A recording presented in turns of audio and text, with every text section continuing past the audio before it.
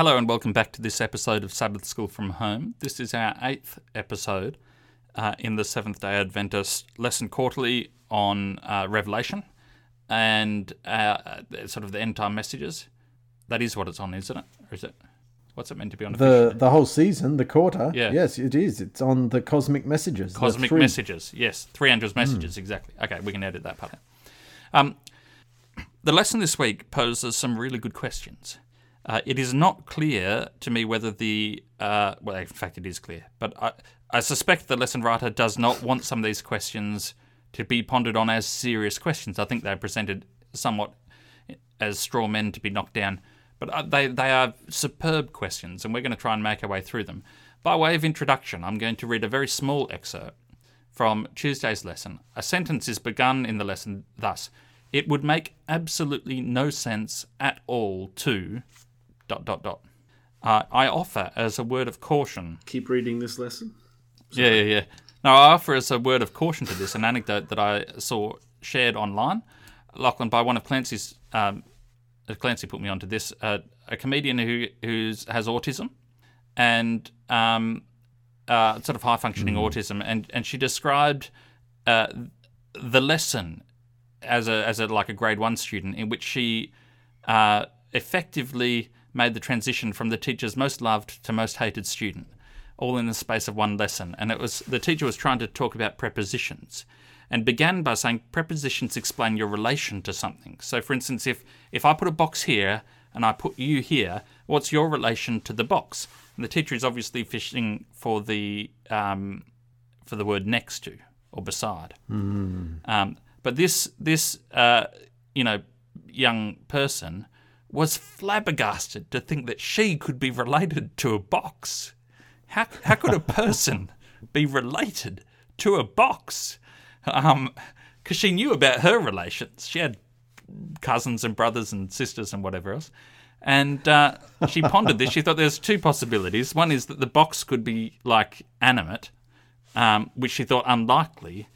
And the alternate option was the option she posed to a teacher. So mid-instruction, the teacher is interrupted by a student raising their hand and asking, "Please, am I made of box?" And then, because the teacher failed to grasp the sort of fundamental misunderstanding about what the word relation means, this sort of, I guess she's a comedian, she says funny things, but she also says lots of serious things, explains how this class just degenerated into a totally ineffective, example of human communication. It seems to me then unwise to make the assertion that it would make absolutely no sense at all to. That seems to be speaking on behalf of too many people. I've taught students, and I am amazed at what can make sense. And of course, I've been wrong in some instances, many instances. But there have been some notable instances where you see, for instance, a student misbehaving, and you say, there can be no other explanation for this than that student is trying to wind me up deliberately. And this is not a rash decision. This is there can be no other explanation. And then, a throwaway comment by another teacher and a bit of a conversation with their parents, and then there's something, and then you suddenly realise that there's a lot happening in the background.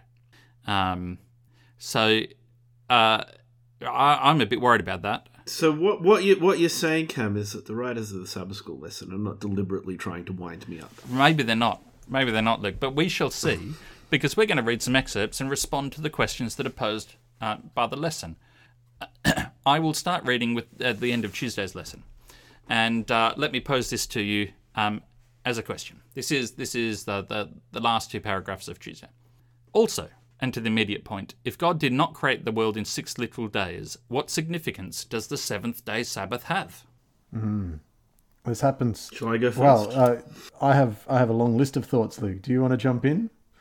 You do it. You'll cover. I think we're of a fairly similar mind on this topic, and you're likely to be more articulate. Well, this is one that I've actually spoken with a number of people about, because, and this week's lesson is another data point in my little collection. Seventh-day Adventists love to quote the Sabbath commandment from Exodus 20, where it is indeed referencing the creation account from Genesis 1 and 2. But we very, very rarely cite the Sabbath commandment from Deuteronomy 5, which is the only other time it is given. So it's a full half of the times that the Ten Commandments are listed in the Bible. And it's way less than half of the airtime that we give to our favourite and identifying command. And strikingly, and we've talked about this on much earlier episodes of the podcast, but strikingly in Deuteronomy 5, the Sabbath commandment is given and is justified. In other words, not just reminded this is the rule, but a reason for the rule is given with absolutely no reference to the creation account at all. Rather, in Deuteronomy 5, the Sabbath is to be kept because God says, I am the Lord your God who brought you out of Egypt. And so just on the biblical raw material alone, there seems to be incredibly strong grounds to take the Sabbath seriously, to find rich meaning in it, completely aside from any questions about the reading of Genesis 1 or the literality of 6 days or whatever it might be. So I don't think that it is crazy for me to make that claim up front. It seems to be substantiated in a very solid way by the biblical text. And extremely briefly, this is my thought. Not unique to me, but resonates with me. Creation in Genesis is a story of transformation from chaos and formlessness into order and function. Exodus is the same story. There is a people who are not a people, they are only slaves, and God takes them and forms them into a society and gives them a purpose. And so Exodus and creation are very similar stories. If that is true, then the Sabbath commandment, independently referencing both of them, might actually be more concerned with the bits of those stories that are common than it is with the bits of the story that might be unique to one or the other. So just as I don't think that the Sabbath commandment calls me to a particular, necessary, vivid, tangible, literal reading of Pharaoh's heart being hardened by God, let's say, I think it's totally plausible to imagine a valid approach to biblical Sabbath keeping that might not be dependent on a particular literal reading of a chronology or a time period in Genesis 1. And you, for instance, Lachlan, I know, do not keep the Passover. No, I don't keep the Passover. But that is a very key part of the story that is referenced in Deuteronomy, the Exodus event. You can't tell the Exodus event without the Passover. Worse still, it's specifically instructed that it should be practiced by future generations, and that element of the tradition should be passed down through the generations. So, yes, you're exactly right.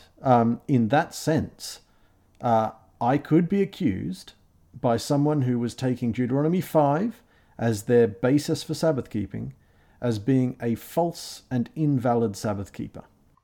So that's a very good opportunity for me to jump in with my thought.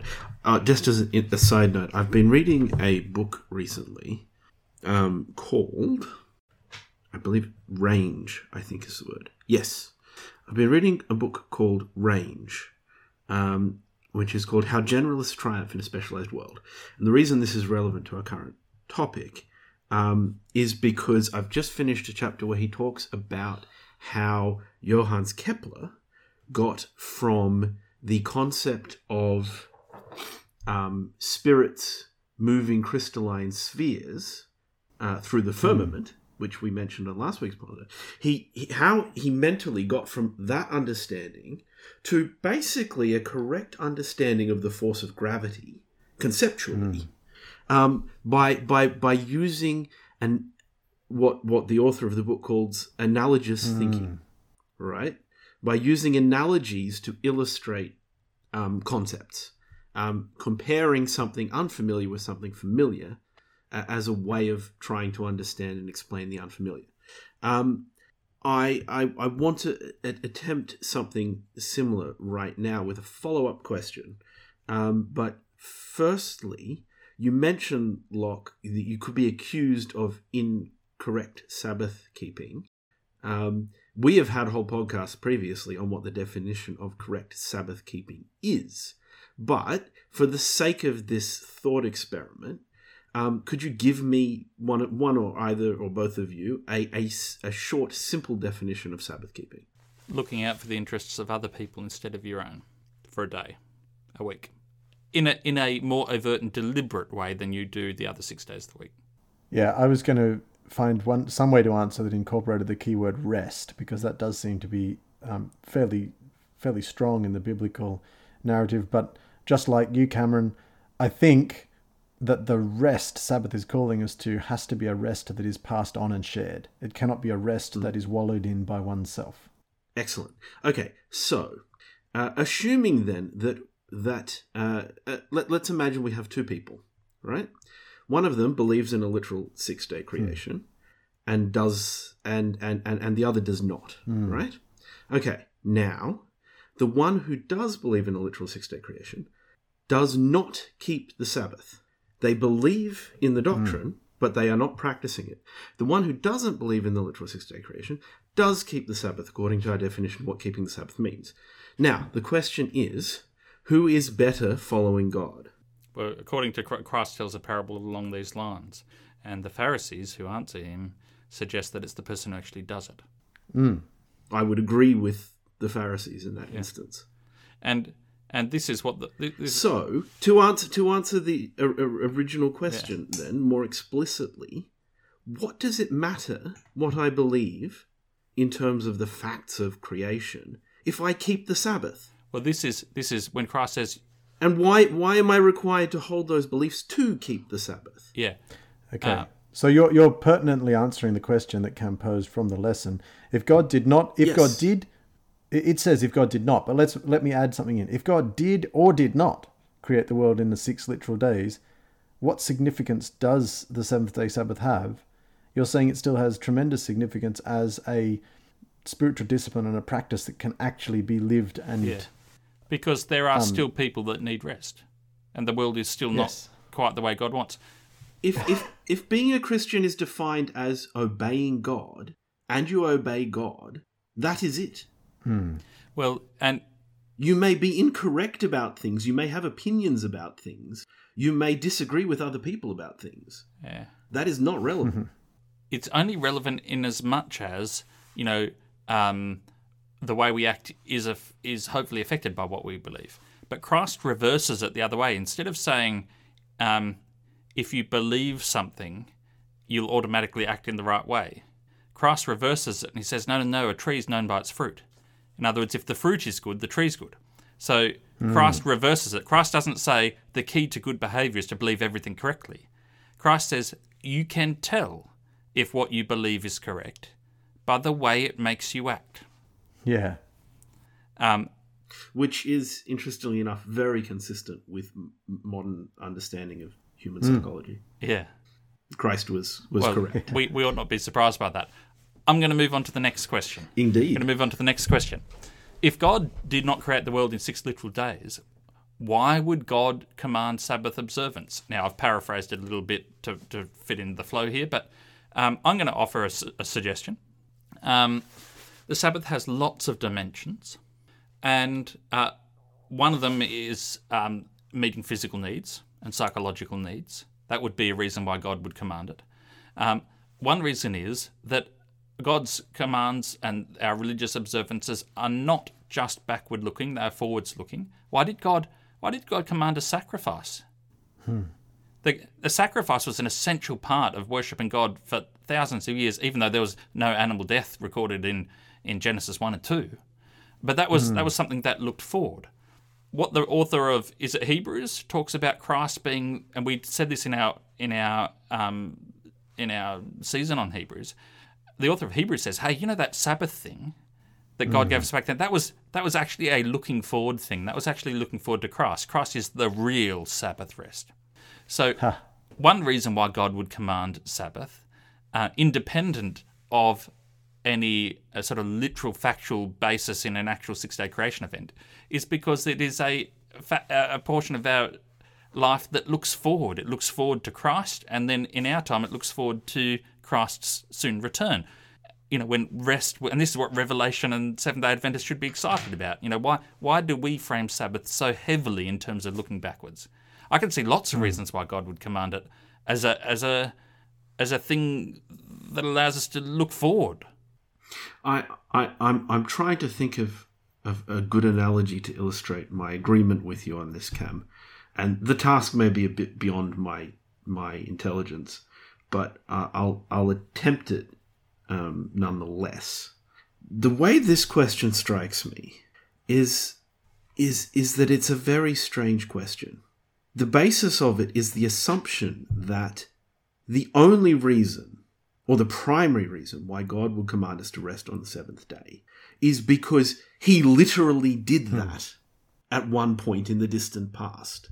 Now, if I tell my daughter to brush her teeth before going to bed, is the reason I do that because is the best and primary and most important reason I do that because when I was a child, I brushed my teeth before bed every night. Yeah. Because when I was a child, I didn't. Yeah.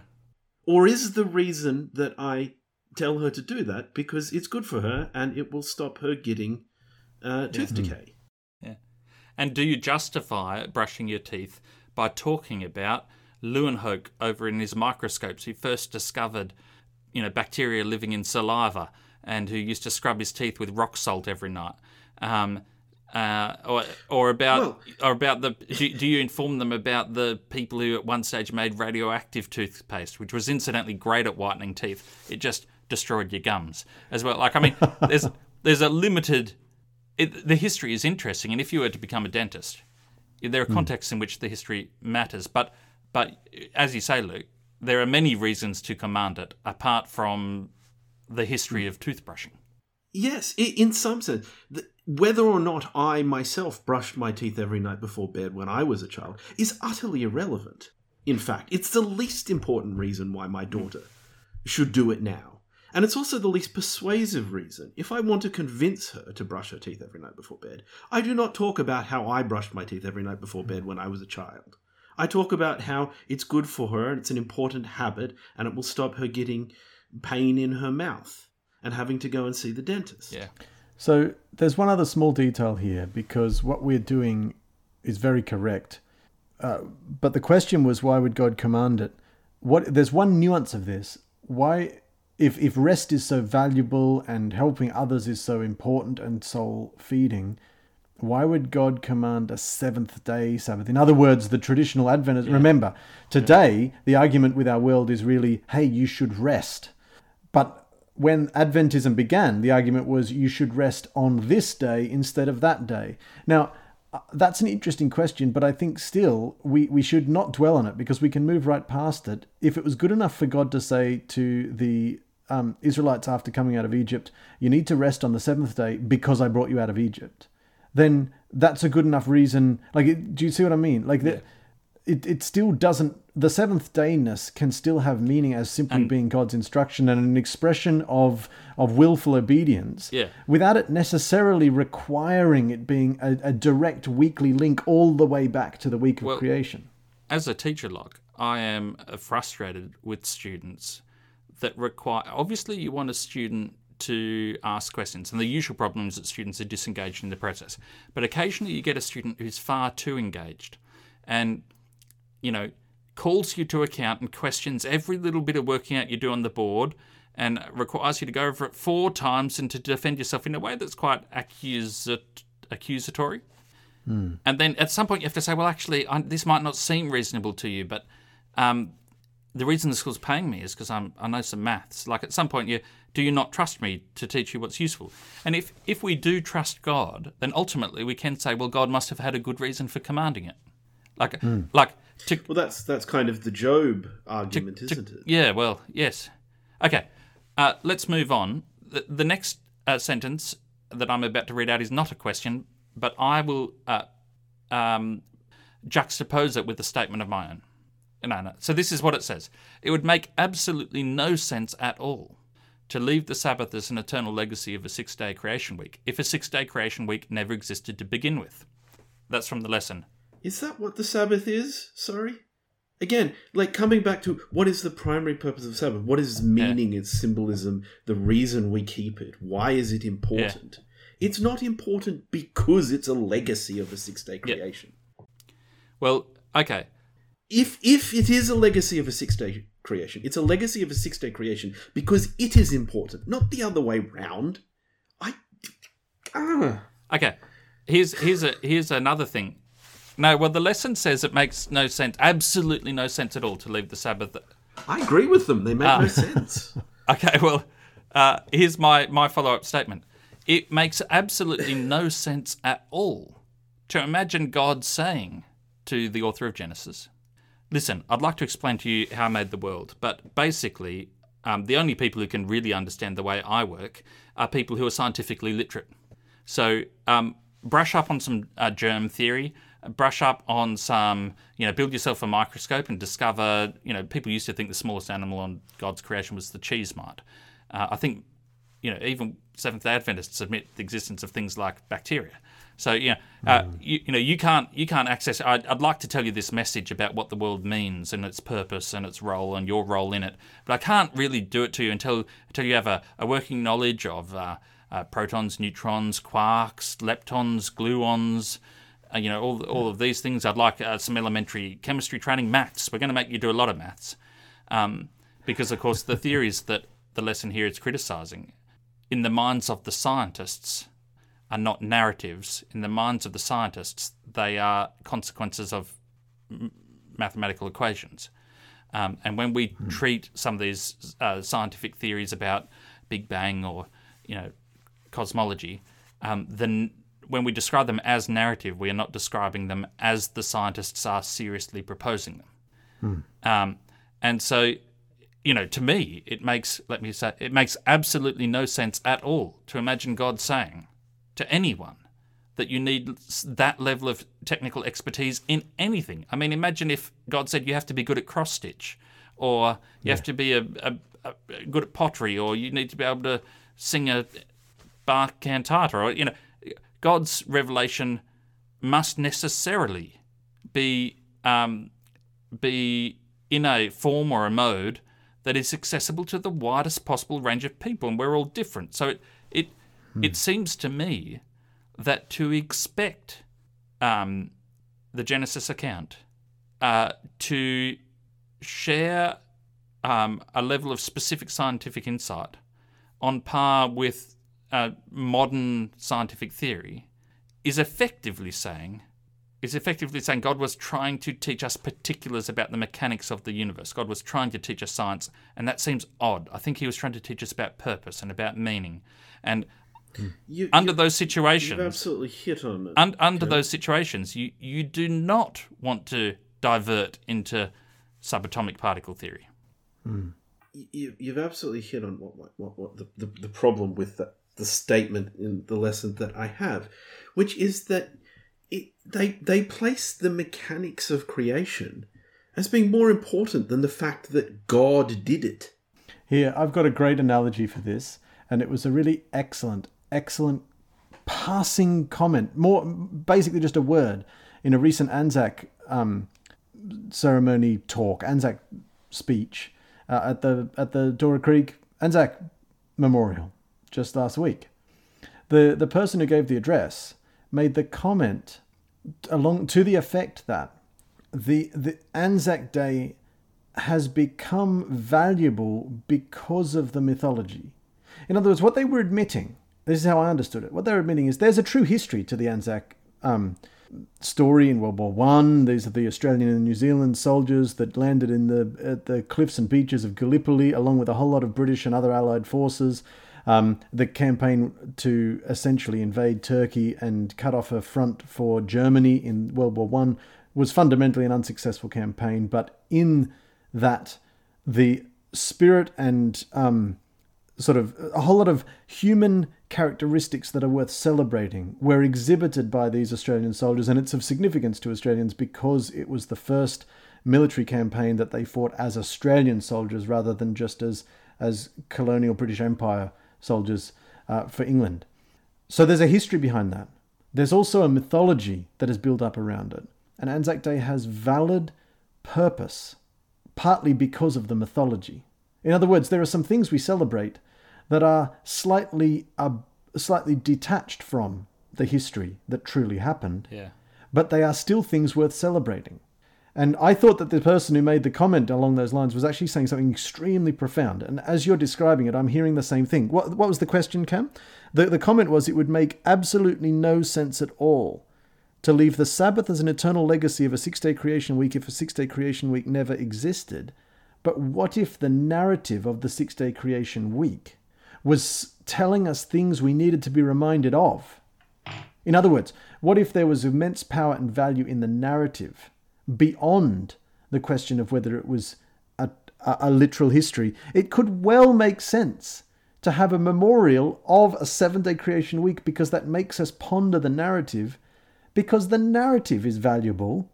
Do you see what I mean? Well, I think that there is some... That's what a parable is. And of course, when Christ told parables, he didn't preface it by saying, now the story I'm going to tell you is not grounded in literal fact. There's not actually a rich guy who dies and he's yelling across to Lazarus in heaven, okay? But I just want to explain that at the outset. Okay, now you ready? Now let's start the story.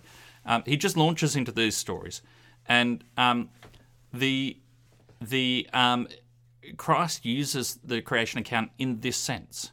He uses it not as a record of something in the past, but as a way to enlighten our actual choices and actions today.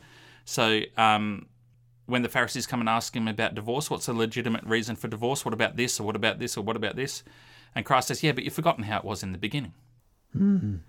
And he appeals to Genesis as saying the ultimate expression of God's purpose for human is best encapsulated in Genesis 1 and 2. That's a great statement of purpose. If you were talking to people, I mean, forget the scientific vocabulary. The average vocabulary of a normal English-speaking person is already about 10 times larger than the total vocabulary of the Hebrew language. That's without any scientific jargon. Throw in scientific jargon, you're talking about hundreds of times more vocabulary. If Christ is talking to someone with the constraints of a different language, with the constraints of a different set of understandings about the world. You know, for instance, I'll give you an interesting example. The ancient Greeks believed very firmly that women had different number of teeth than men. That's just an example of something that's blatantly wrong, but people believed it for 3,000 years. It's also fairly inconsequential in terms of a moral life. It doesn't... Can I just check, Cam? Did you say teeth? Teeth. So the remarkable thing about that is it's also easy to count. Yeah. Yes, but you don't count something unless But that's you an want example of and something... I guess you don't count it if you already know the answer. You don't count it if you already know the answer. If you already know that women have less teeth than men. The important thing is, why would you count? it is hard to count because not many adults still had all their teeth, which is why we should brush them, Luke, and that's what you should tell your daughter to do. So, but, you know, people believed... There have been things we've believed that have been scientifically incorrect, but in terms of moral guidance, that's not significant. If you believe that God... if the alternative to a literal 6-day creation week is that the universe is an accident, and we're here, and then we die, and then we're gone, and there's nothing except for our immediate experience of any value to us. If that is the only alternative, then I would be the first to stand up and say, no, I'm going to stick with the 6-day literal Sabbath, because I think it leads to a better life. But there are demonstrable alternatives to a literal 6-day creation week that still allow for you to say, no, I believe God is in charge. I believe he made the world on purpose. I believe he made us to be in relation with him and with the natural order and with each other. And so... And pertinent to Revelation 14, I think there are a whole multitude of different pictures, like you described, that still leave you able to, in good conscience, worship the Creator. Yeah. You just mentioned Revelation, just briefly.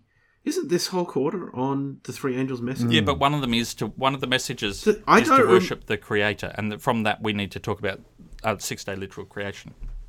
So, Luke, here, there's actually a phrase, we need to discuss this. This might help. We don't. Yeah, no, we do, because the lesson makes this claim, and here's a question that we might ponder. The question is, considering how basic and fundamental the Sabbath is to everything else, it's hard to see how the final issue of worshipping the Creator could be about anything else. So the reason we're having this discussion is because in in the thinking of the authors of the lesson, it's important for us to validly understand creation and hence the Sabbath, because the Sabbath is the test of the worshipping of God or the beast. Because in Revelation, the contrast is, do you worship God or do you worship the beast? That's the narrative in Revelation. It's very clearly this kind of binary. Yeah. The Sabbath isn't the test for that. Well, the test for that is stated very, very clearly in the story about the separation of the sheep and the goats, and doesn't mention the I Sabbath. thought it was Oh, the doesn't it? Sabbath keepers Sabbath were is on one not side and the the test. Sunday keepers were on the other.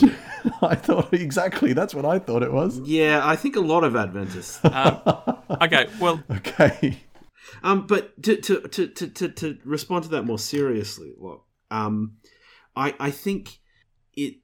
I want to pose another question, which I think is a really interesting thought experiment, and I want to reassure our listener that I am not posing this question because I believe this to be true. I am posing it because it helps us think about this topic.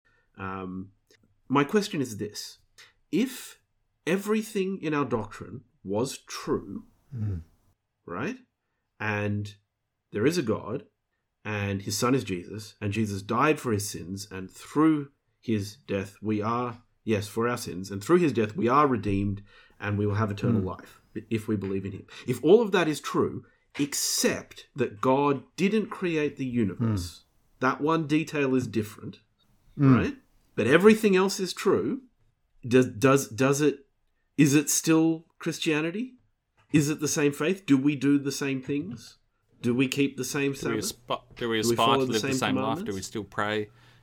Do we aspire to we live still the ask same God What for you've said is guidance? almost exactly a question that was on my mind, and I now can't find the passage in the lesson that I was going to refer to. But you're exactly right. Surely, so there's a lot of different reasons to worship God, and worshipping him because he is creator is one. Worshipping him because he is redeemer is one. You've sort of pointed in that. Worshipping him because he is whatever he is, the exoduser. He's the God that. I'm actually going to play devil's advocate here, quite seriously. Is God is God being the creator a good reason to worship him? No. Well, I don't think it. And by itself, because- all right. Because another thought Because the experiment. Greeks... Let's say God is the creator. He made this world, which we all live in, and you look around, you look at the world, look at what's happening in it, okay? But he's not the redeemer, and we're not saved. Do we still worship because him? the Greeks had they had gods that created the world, but they were indifferent, they were callous, they were fickle. They made the world. It was sort of an accident. Humans were a bit annoying to them, really, but you appeased them and you worshipped them in the sense that you hoped that if they were pleased enough with you, they would send you nice things. But that's not what we mean when we say we worship God. We worship God for who he is, not for what he's trying to give us. And if he was mean, malicious, the fact that he made us, he might have made us for a cruel joke. So the fact of creation on its own is not... you worship God for his character. It means nothing. It means nothing at all in terms of justification for worship unless it is combined with redemption and salvation. Redemption and salvation are the reasons to worship God. Yeah. You could argue that they are the only reasons to worship God. Because God is not good. It doesn't matter if he created everything. It doesn't matter if he did in 6 days and rested on the 7th. If he's not good, we shouldn't worship him. End of. Yeah. Well, Luke, I'd like to take us into a direction. Just last sentence on Tuesdays. It develops from what you were saying. By attacking Sabbath, I'm reading from the lesson, Satan is challenging the very heart of God's authority. And what could be more effective in destroying the memorial of the 6-day creation than by denying the reality of a 6-day creation? Now, I'm going to suggest a couple of things. Pride could be. What are the features of the 6-day creation? One of the features, which is very unusual, this is when you read the creation account, you say, is there anything in the text itself that suggests it is inspired? And I believe it is inspired. There are so many countercultural ideas, and here's one. The Israelites lived at a time where everyone had their own local gods. And if you went to another country, you changed which gods you worshipped, because you had to worship the local gods that had jurisdiction over the country you were in. which is why Naaman takes home a basket load of dirt from Israel after he's been healed, so that he can spread the dirt out and stand on it and worship the God of Israel, because the God of Israel has some sort of... Naaman is obviously wrong, but that's the sort of viewpoint they're living in. And then you get this creation account. And sorry, can I just jump in? As you said, obviously wrong, but very pious. Yeah. And God has no problem. God gives him permission to do it. Real conscientious effort that he's made there to worship God. But against this backdrop, you have a phenomenal statement. The Genesis account is, by the pattern of Scripture, an account that takes place before the formation of the nation of Israel. So it is not a statement about a national identity. It's a statement about humankind, and you have this statement right up there up front that humankind is made in God's image. Yeah. So this is why you shall not make a graven image to God, because you are surrounded by the image of God. The foreigner in your gates, the slave that you own, the even to some extent the evil oppressor, human people bear in some way the image of God. And this is, as a statement about what life on earth means, that's powerful. Are you suggesting that what could be more effective in destroying the memorial of the six-day creation could be bigotry? Bigotry. Anytime, racism and other forms of exclusive... Selfishness, anytime greed, any person treats someone else as less important or as unimportant, that is a direct flying in the face of the creation account. And this, when Christ... And how easy it is to do as well. It is possible that maybe even sometimes Christians have been known to be unkind. So I present that as one of the things that could be more effective in destroying the memorial of the creation account than just a denial of its factuality. Cam, you have picked a very excellent example, and I can't top it. To be frank, I think there are thousands and thousands of things that can destroy Sabbath far more than anything to do with any mention of literal six-day creation. A litany of and that's not any great insight. You just look at what people do to each other in the world. Well, and there is the stuff that is worse than any doctrinal discussion. I mean, if I can be as bold to point out one specific subset of the attitude that you referenced, Cam, it is pretty vividly clear in the six-day creation account that there is a fairly tremendous... there is a sense of equality between the man and the woman. In fact, there is a tremendous sort of togetherness between them. Because remember, the woman being formed second is not the six-day creation account. So in the six-day creation account, it is only in their maleness and their femaleness together that humans are the image of God. And so I suggest that sexism might actually be a serious affront at honestly and genuinely engaging with the Sabbath as the memorial of creation. Maybe denying or maintaining that God has no calling for women as ordained pastors might be a denial of the... Maybe that's buying too heavily into the effects of sin and not saying that we really want things to be like they are in Eden. It's being willing to settle for less than God's ideal. Yeah. Okay. I'm eyeing the clock. There was one other statement I wanted to get to, and I can't find it. Yes, here it is. This is, I think, a good place to end on. There's an invitation for us to read, and I'm afraid in this podcast we've not actually referred to Revelation very often.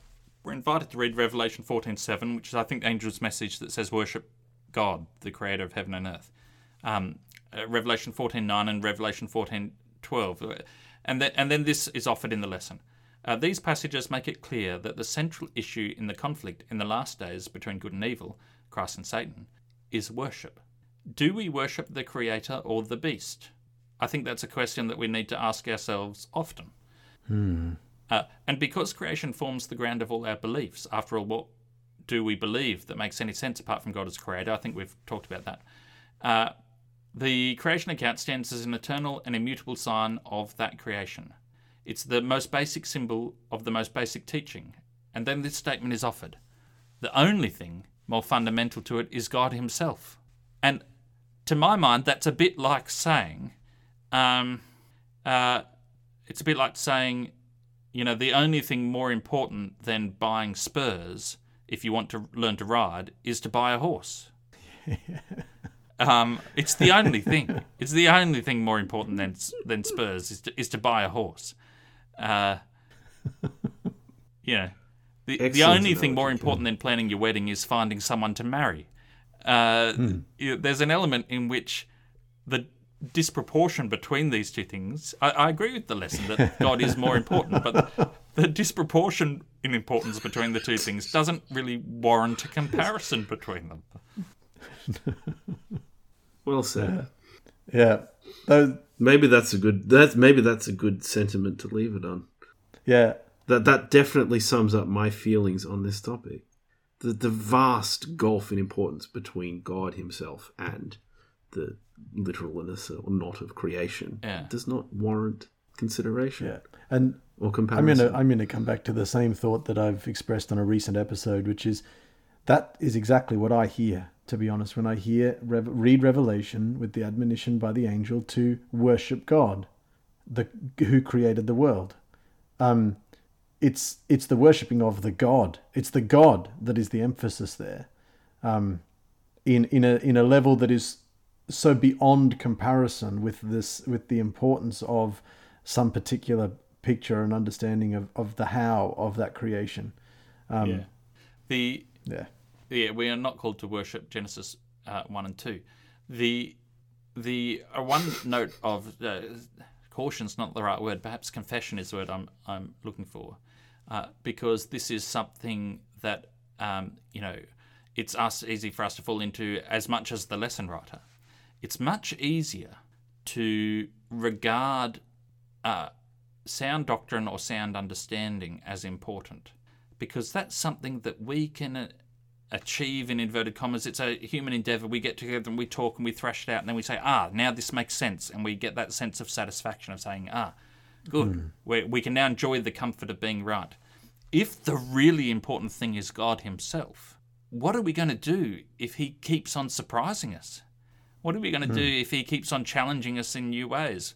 What are we going to do if we keep on discovering new things about him, new reasons to worship him we had no idea of before? It might be that sense of comfort I think there's a great sense of comfort in knowing and worshipping God, but the sense of comfort in knowing that you are correct is, I think, a different sort. And maybe we'll experience it less often. Yeah. We're going to leave it there. Thank you for listening. We endeavour always to be honest on this podcast. That does not mean we are always correct. We're always honest. Sometimes we endeavour, in the aim of being polite, to be dishonest. Well, that's with varying degrees of success. The honesty is the easy. You may have noticed that we are not exactly in agreement with various emphases expressed in the lesson. The reason I want to talk about it is just in case there are other Adventists like myself who feel very ostracised if they are told there is no way to be a Christian or an Adventist except by believing thus and thus and thus. I think that the comments we've had are worth talking about. If you genuinely feel us to be too heretical, then I guess you could pray for our souls and that we might find a brighter light. We're not into disagreements for the sake of disagreements, though, and if there's any constructive or useful feedback, or you have any ideas that you would like to share, or you have people that you might want to share this podcast with, then please do. Or you can send us emails at sabbathschoolfromhome@gmail.com, and continue with us, please, on this journey as we unpack some of these themes, because I think that the discussion is fruitful. So hopefully you find that to be the case also.